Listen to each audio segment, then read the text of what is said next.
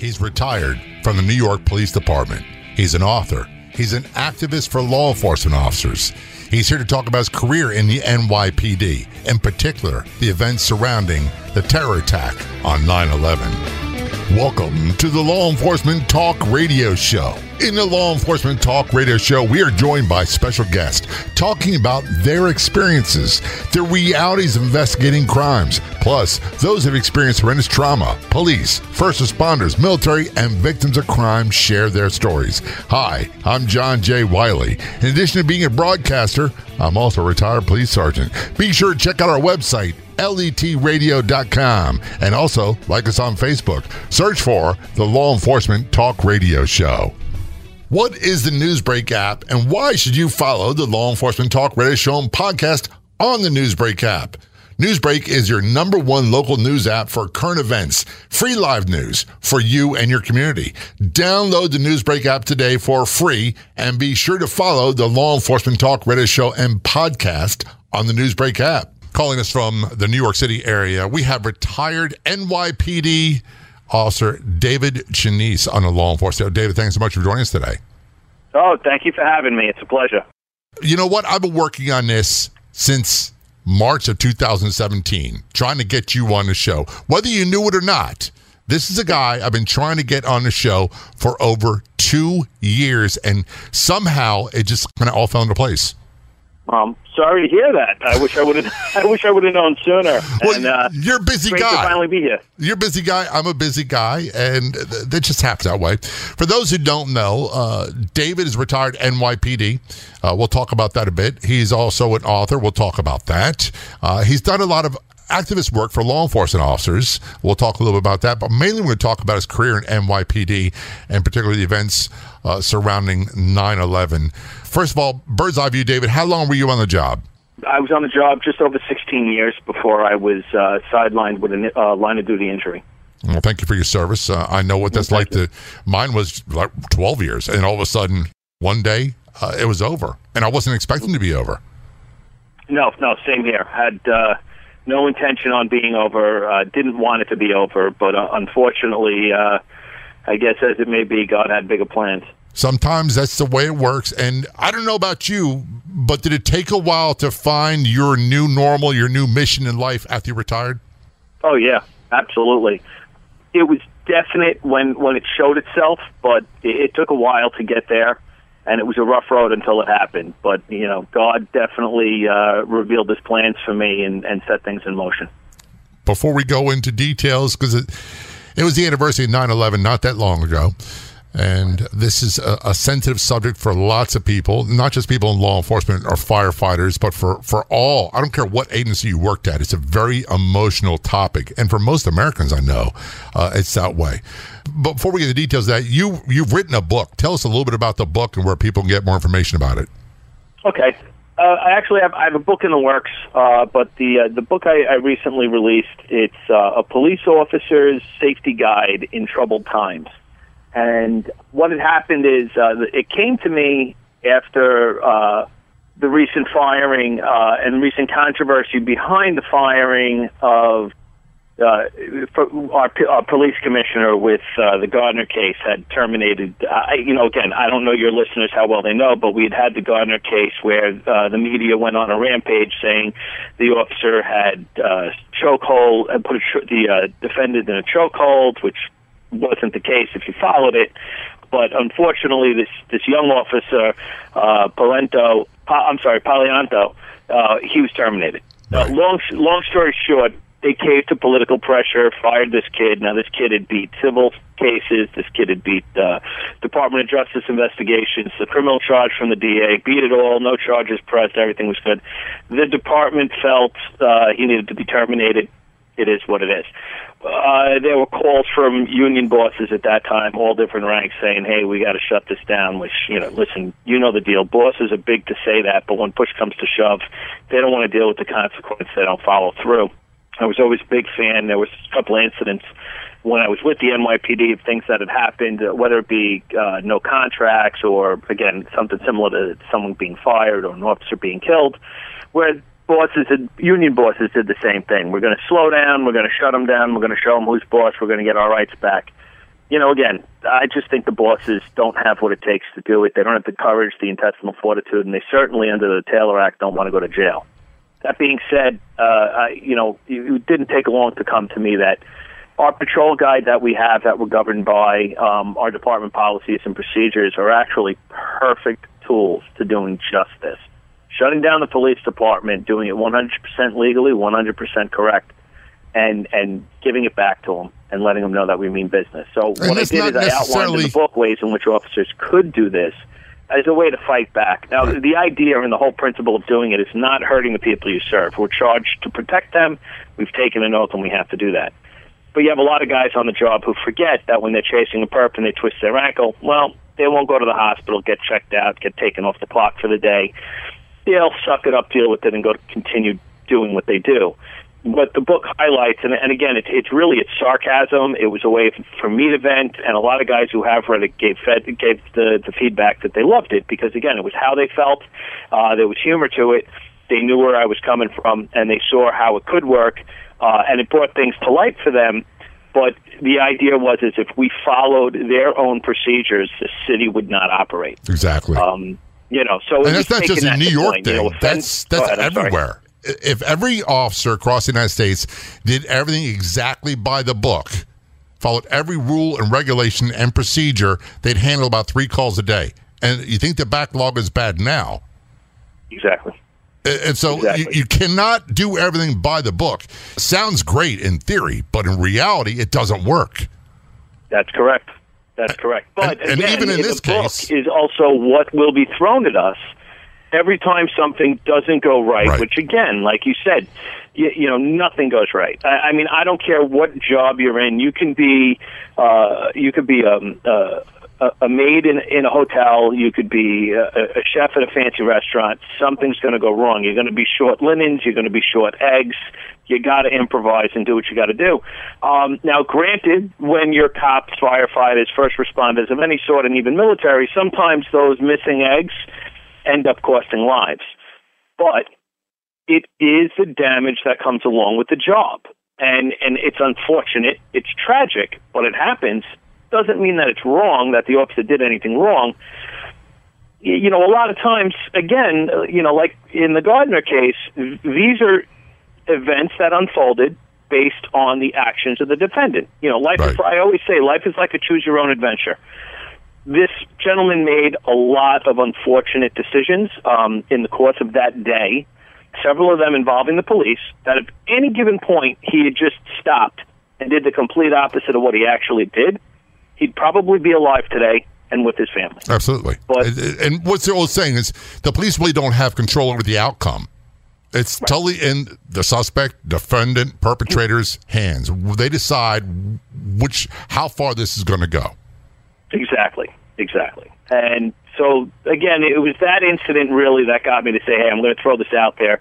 Because even though our union bosses do say, hey, guys, do everything by the book, they've never actually sat down and explained to the officers what exactly is by the book. You have a fender bender pulling up to a hot job to cause scuffed bumpers. According to our procedure, just because it's scuffed bumpers doesn't matter. Both cars have to be taken out of service. Right. And if it happens on a midnight, you got to wait till our central repair shop is back open the next weekday at 8 o'clock in the morning. You've taken 2 cars completely out of service. And that's the way it is across the United States. Guys don't realize. And people really want to get into this. That's a New York thing. It's not a New York thing. It's a Baltimore thing. It's a Philly thing. It's a Chicago, Los Angeles. It doesn't matter. And if the officer, let's just say you have a slight fender bender with another patrol car on the way to a hot call and you disregard policies and procedures and continue on, you could wind up being fired. You could wind up being suspended without pay and your family not having insurance for an extended period of time while you're waiting charges. It can go on and on and on. And we're not making excuses here. Before we get wrapped up in this conversation more, where can people get more details about that book? Well, they can. It's available through Amazon Kindle, and again, the name of the book is A Police Officer's Safety Guide in Troubled Times. Or they can just put in the search bar with Amazon my first and last name, which is David, and the last name is spelled Chianese, it'll be the first thing that pops up on this search. On that note, we're going to take a short break. We are talking with David Chenise, retired NYPD. Don't go anywhere. We'll be right back. If you want to be a guest on the Law Enforcement Talk radio show, simply contact us. It couldn't be easier. You can send us a message on Facebook. Look for and like the Law Enforcement Talk radio show page, or email jay@letradio.com. That's JAY@letradio.com.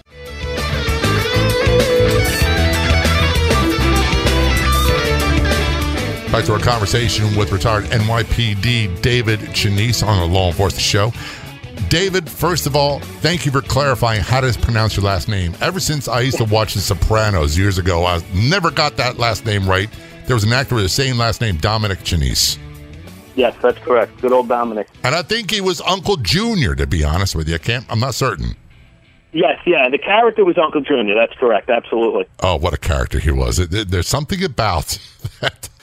Hollywood loves to dramatize police, especially police in Jersey, New York City, Brooklyn, wherever it might be, a certain way. And they do the same thing with other groups, with the Italians, with the Irish, and there's always a negative stereotype. You got to take that stuff with a grain of salt, folks. For those who aren't aware, we're going to talk a little bit about what life is really like. For example, you were in the NYPD for 16 years before you retired. And that's correct. During your career, you handled everything. Like most cops I know, you handle them from soup to nuts. Crazy people, emotionally disturbed people. The only thing I didn't handle that came close to was delivering a baby, and that was one of my biggest fears. We did. Partner and I did when I was in Brooklyn, and well, we really didn't actually. The mom pretty much did it all herself. It literally was. It was kind of a catch. It was scoop them up in your jacket and wait for EMS to get there. That's luckily in New York City, though. I was scared to death of that. That's the one thing that had me more petrified than anything else I ever handled. You know. You know what? There was nothing to it. It was. I got to be honest with you. It was kind of amazing. You couldn't even. You can't really put it into words. Again, but for me in New York, I think my toughest. I've always had calls that I said would be, that was my roughest, that was my toughest, and I had a few. I had one in early 2001, actually mid 2001, about Father's Day with the Father's Day fire. And then, of course, I just pretty much got back to work when September 11th happened, and that was pretty much my big thing. That was a big deal for a lot of people. And we've lost a lot of people. We lost a lot of people that day, a lot of police, a lot of fire, and we've lost many more since then due to 9/11 related cancers. Yes, absolutely. Cancers, neurological issues, both civilian and law enforcement and firefighters as well. Before we get into details of that day, I'll tell you a little story.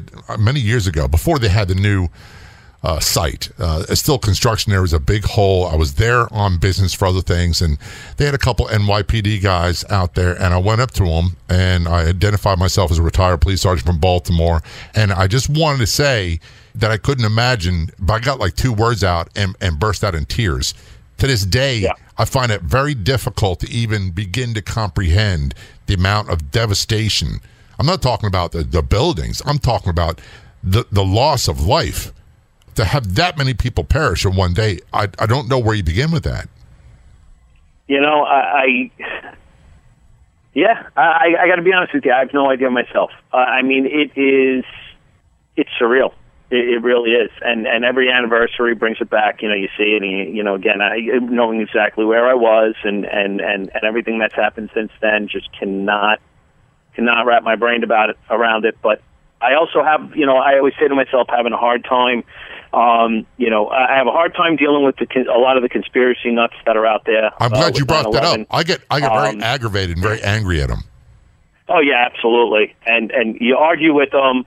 And I've done it, and I'm like, dude, there were no planes. It was no planes. I'm like, we were there, dude. Like, heard it, saw it, felt it, there. And then they're like, no, you're part of the conspiracy, which I've heard from some crazy, really crazy nuts. But the other thing I do have to say about it, which it blows my mind, when we always used to joke around about it in the squad room, but it was legit.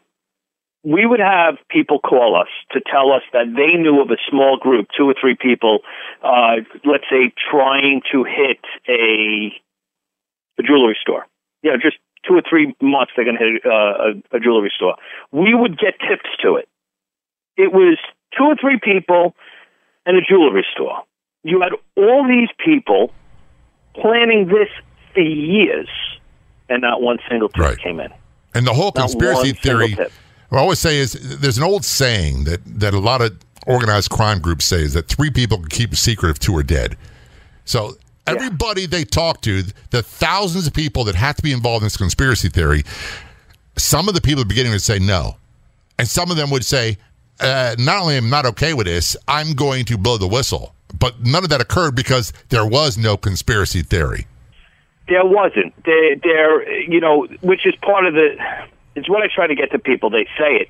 And it is amazing that nothing came out, just for the mere people that were involved. But this was not, like you said, it wasn't a conspiracy theory, but it actually was a well-oiled machine. There was military precision to it to a degree. This is what they do. And, it's like how we used guerrilla warfare against the British back during the Revolutionary War, and they were unable to prepare for it. This was our shot. This was their guerrilla warfare against us. We were not prepared for this. Our history, for the most part, is going to war against organized militaries. Right. Not this. They basically threw, our Lexington and Concord right back at us with modern day technology. And again, which is why we've been really good to adapting to it and stopping another one from happening, because it is only a matter of time. But the old saying that they only have to get it once and we have to be 100% right, we picked up quick on that learning curve. And so far, we've been lucky and pretty much 100% right. Another thing that springs to mind that a lot of people don't seem to realize, maybe they got it, on September 12th and 13th and 14th and for a few months afterwards, but they seem to have lost it, is that our law enforcement is our first line of defense against foreign attack, whether it be military or terrorist subversive groups, doesn't matter. It takes forever to scramble the military. So it's our local law enforcement. I don't know who they think is coming. I love the Navy SEALs. I love the Marine Corps. They're not equipped to handle invasions right away in the United States. That's where your local police are involved and your state police. Absolutely. And like you said, unfortunately, there's a majority of, let me rephrase that. I don't think there's a majority, but there certainly is a minority that's very vocal in how it shouldn't be us to do it. Our tactics are infringing on their freedoms or whatnot. But that freedom that's being infringed upon them is what's preventing them from ending up on one of the numerous "Have you seen me" posters that were all over Lower Manhattan after the World Trade Center was struck. I remember them, yeah. They were literally everywhere. With your bag search going into a subway. But if these people had actually ever seen the damage that was done in the tubes in London when they did that attack in their transit system, it's devastating. And if a bag search holds you up 30 seconds to a minute but keeps everyone safe, hey, it is what it is. I can tell you right now, if the cops find a little bit of weed or something on you, it's not what they're looking for. They may not notice it. They're just looking for wires, batteries, stuff like that that's going to tip them off to a bigger problem. If people just got to get their act together and start getting on board, or unfortunately something drastic is going to happen. And the name has changed. The game has changed dramatically for local law enforcement. With 9/11, which was not the first terror attack on the World Trade Center, we had the Boston Marathon bombing. We just recently had the guy putting the pressure cooker type deals in the subways in New York. And you know who's handling this, ladies and gentlemen? It's street cops. And when I say street cop, I mean that with utmost respect. And we'll talk about that more. We are talking with David Chenise, retired NYPD. Don't go anywhere. We'll be right back. You can find us on Facebook. Just search for the Law Enforcement Talk Radio Show and be sure to click like.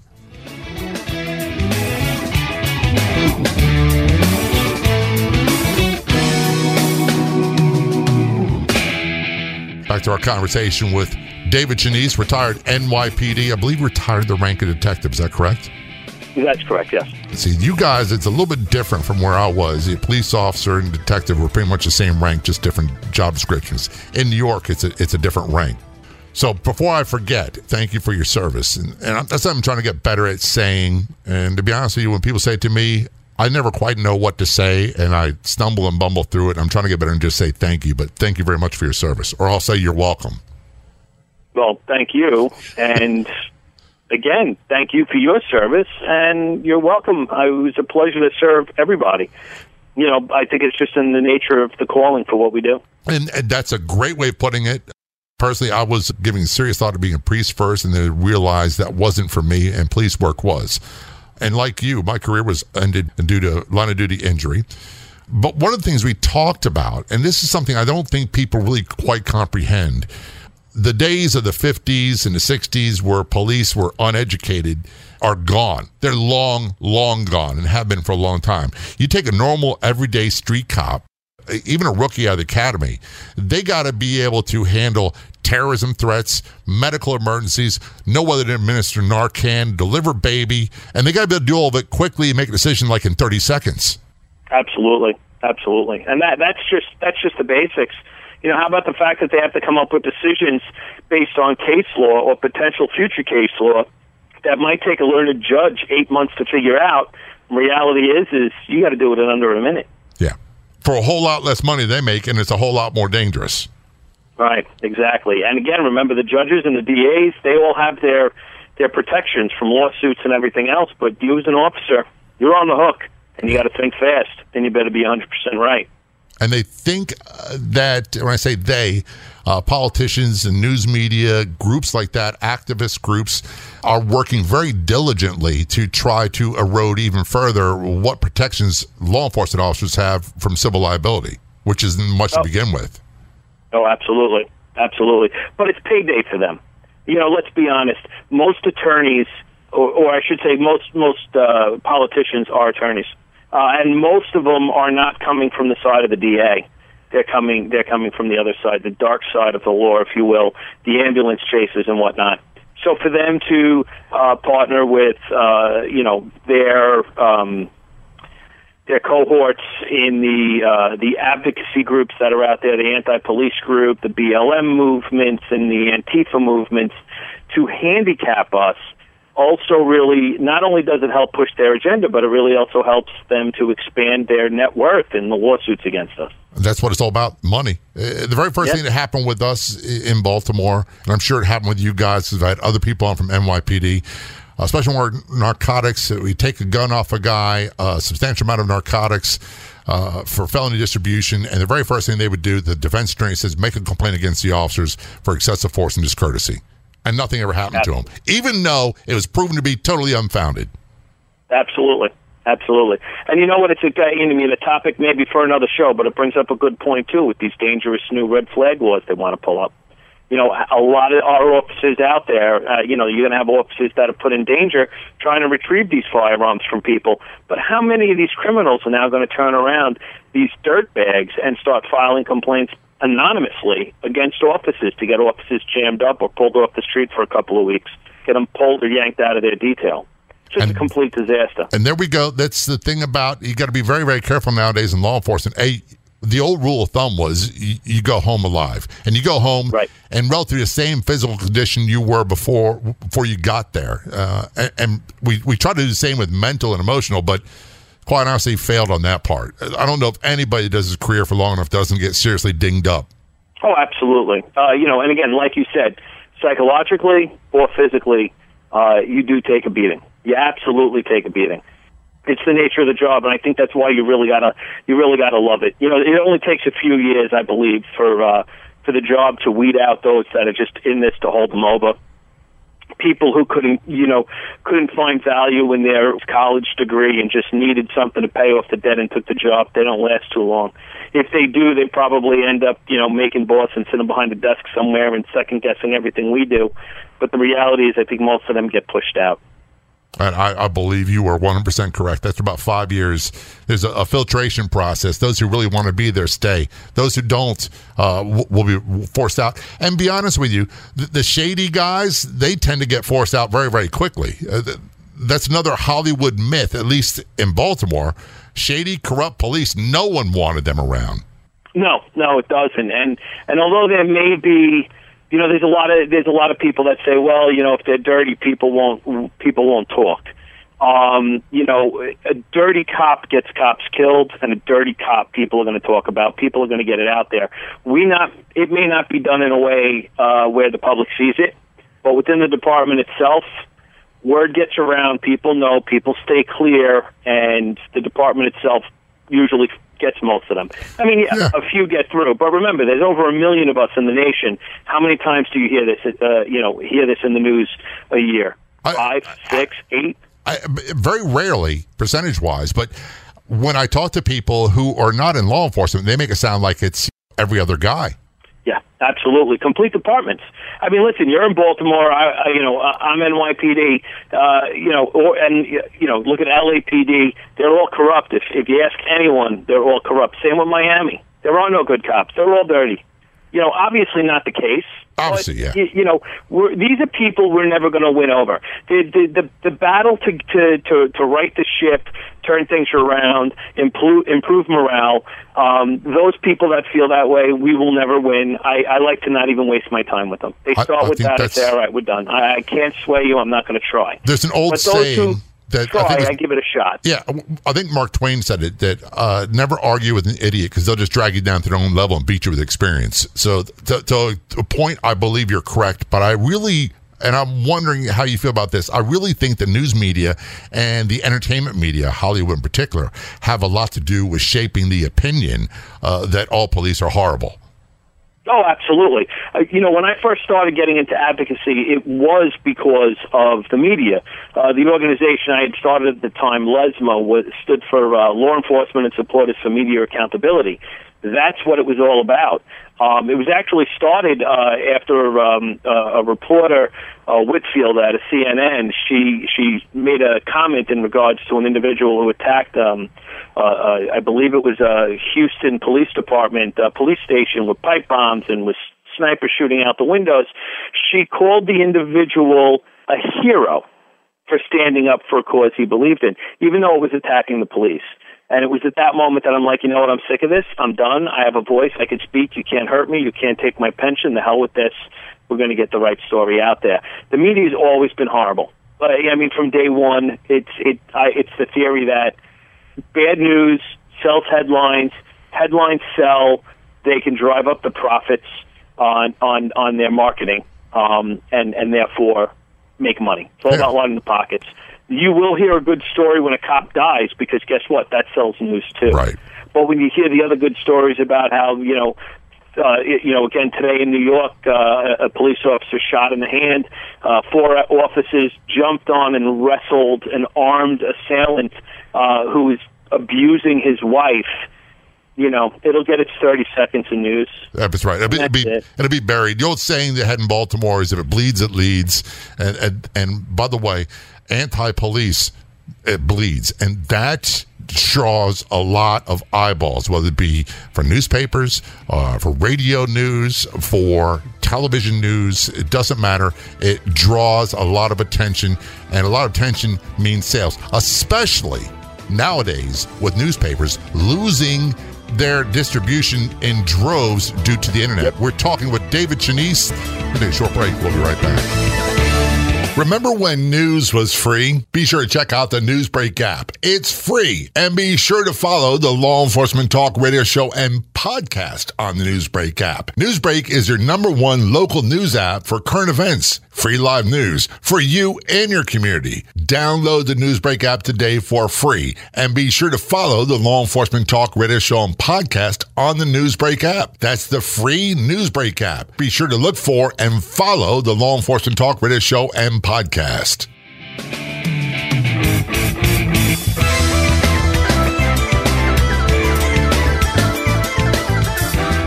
But one of the reasons we have the Law Enforcement Show is that we want to provide a platform for law enforcement officers in particular, other first responders, survivors, and even victims of crime that aren't in law enforcement to tell their stories, because news media does a horrible job And one of my favorite examples is you have a case where an officer's been shot and is in horrible condition, has catastrophic lifelong injuries, and they'll say the good news is the injuries are not life-threatening, and they move on.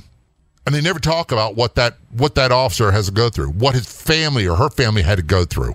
They never bring those things up, and they don't talk about the impact it has not just on the immediate family, but their neighbors and their co-workers and the community as a whole. Absolutely. It's sickening.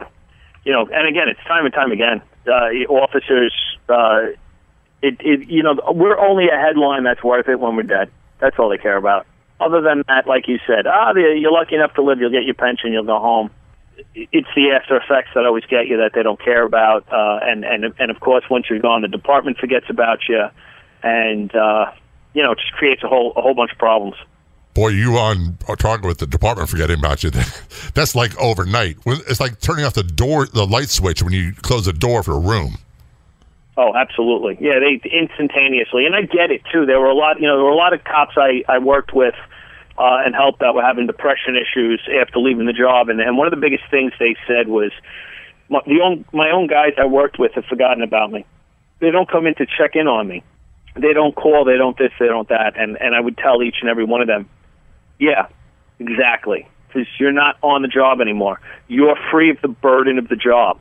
They're still dealing with it. You're now gone and forgetting about getting your chops busted over. Like for us in the squad, why do you have 30 open cases? I don't like the way you closed this case. One PP wants your case folder for CompStat. How come you didn't put a picture in that folder? How come you did 28 DD5s, investigative reports on that one case? You should have done 40. Why did it take you 7 days to do a follow-up? Or 7 days and 3 minutes. You were supposed to have it done in exactly 7 days. And it's nonsense. I understand it's their political stuff and their administrative stuff they got to deal with. But you're free of it now.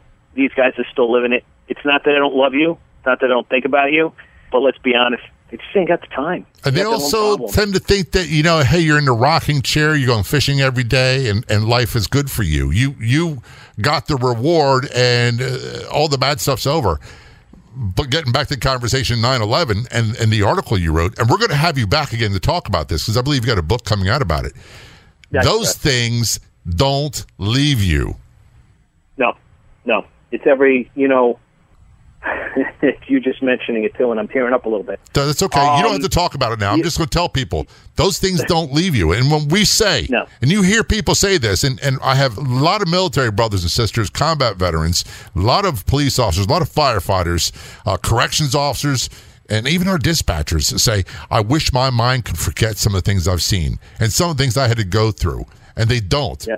And if you're really lucky, you begin to understand the impact on you. And if you're really fortunate, you have a spouse who understands that, hey, you're not the same cat you were when you were 19.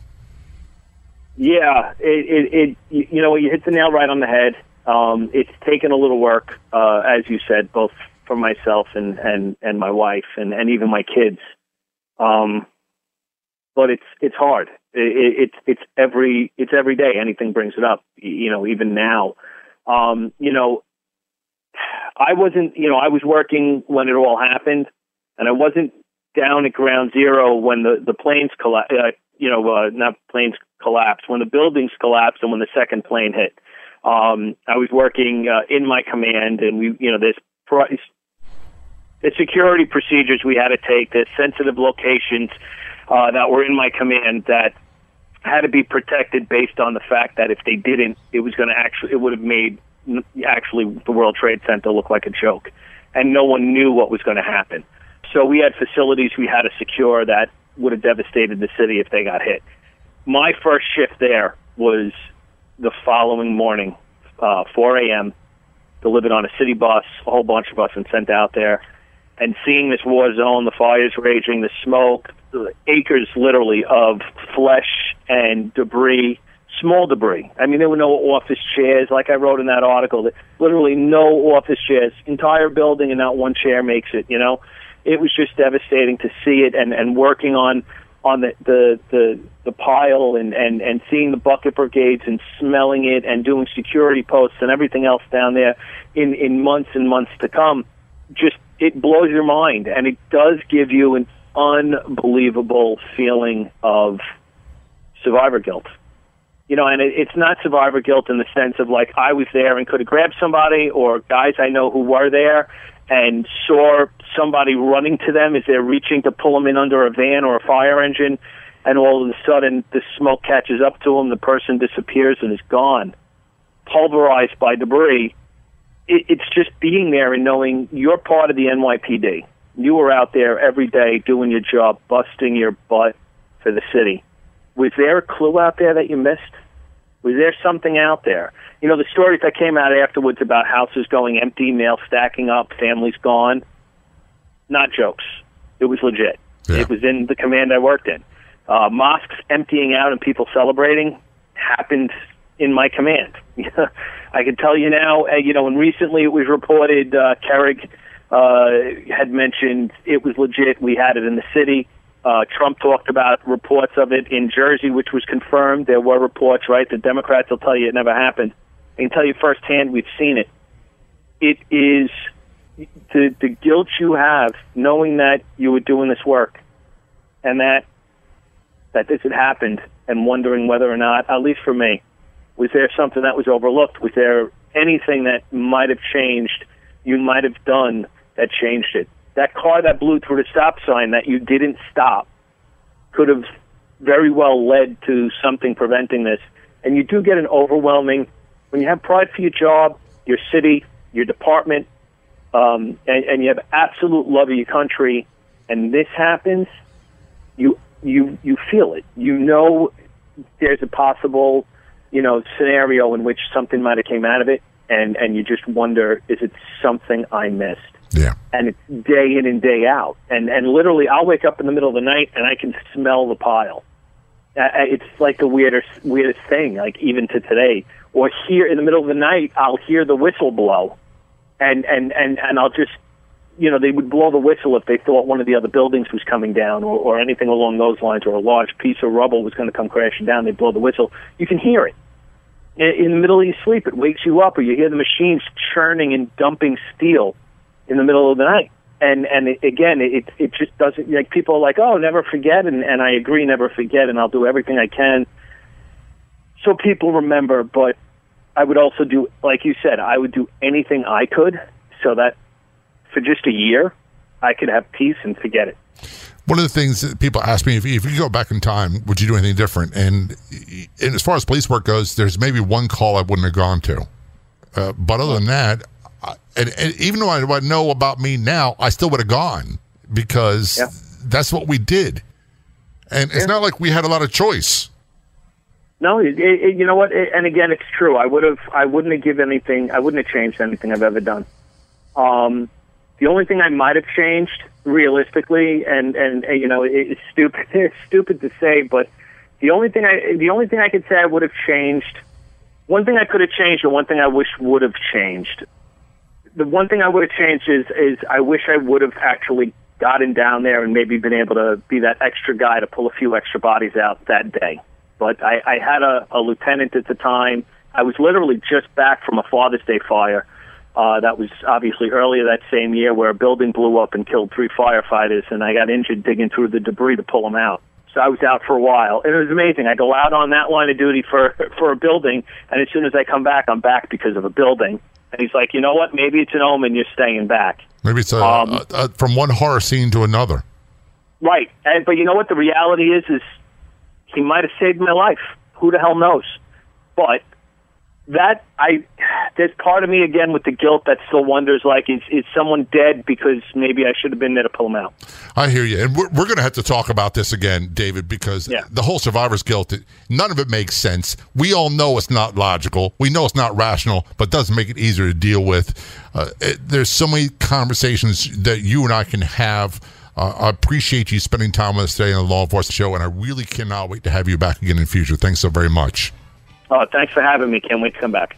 I'd like to thank our guests for coming on the Law Enforcement Talk radio show. The Law Enforcement Talk Radio Show is a nationally syndicated weekly radio show broadcast on numerous AM and FM radio stations across the country. We're always adding more affiliate stations. If you enjoyed the podcast version of the show, which is always free, please do me a favor and tell a friend or two or three. I'll be back in just a few days with another episode of the Law Enforcement Talk Radio Show and Podcast. Until then, this is John J. Wiley. See ya.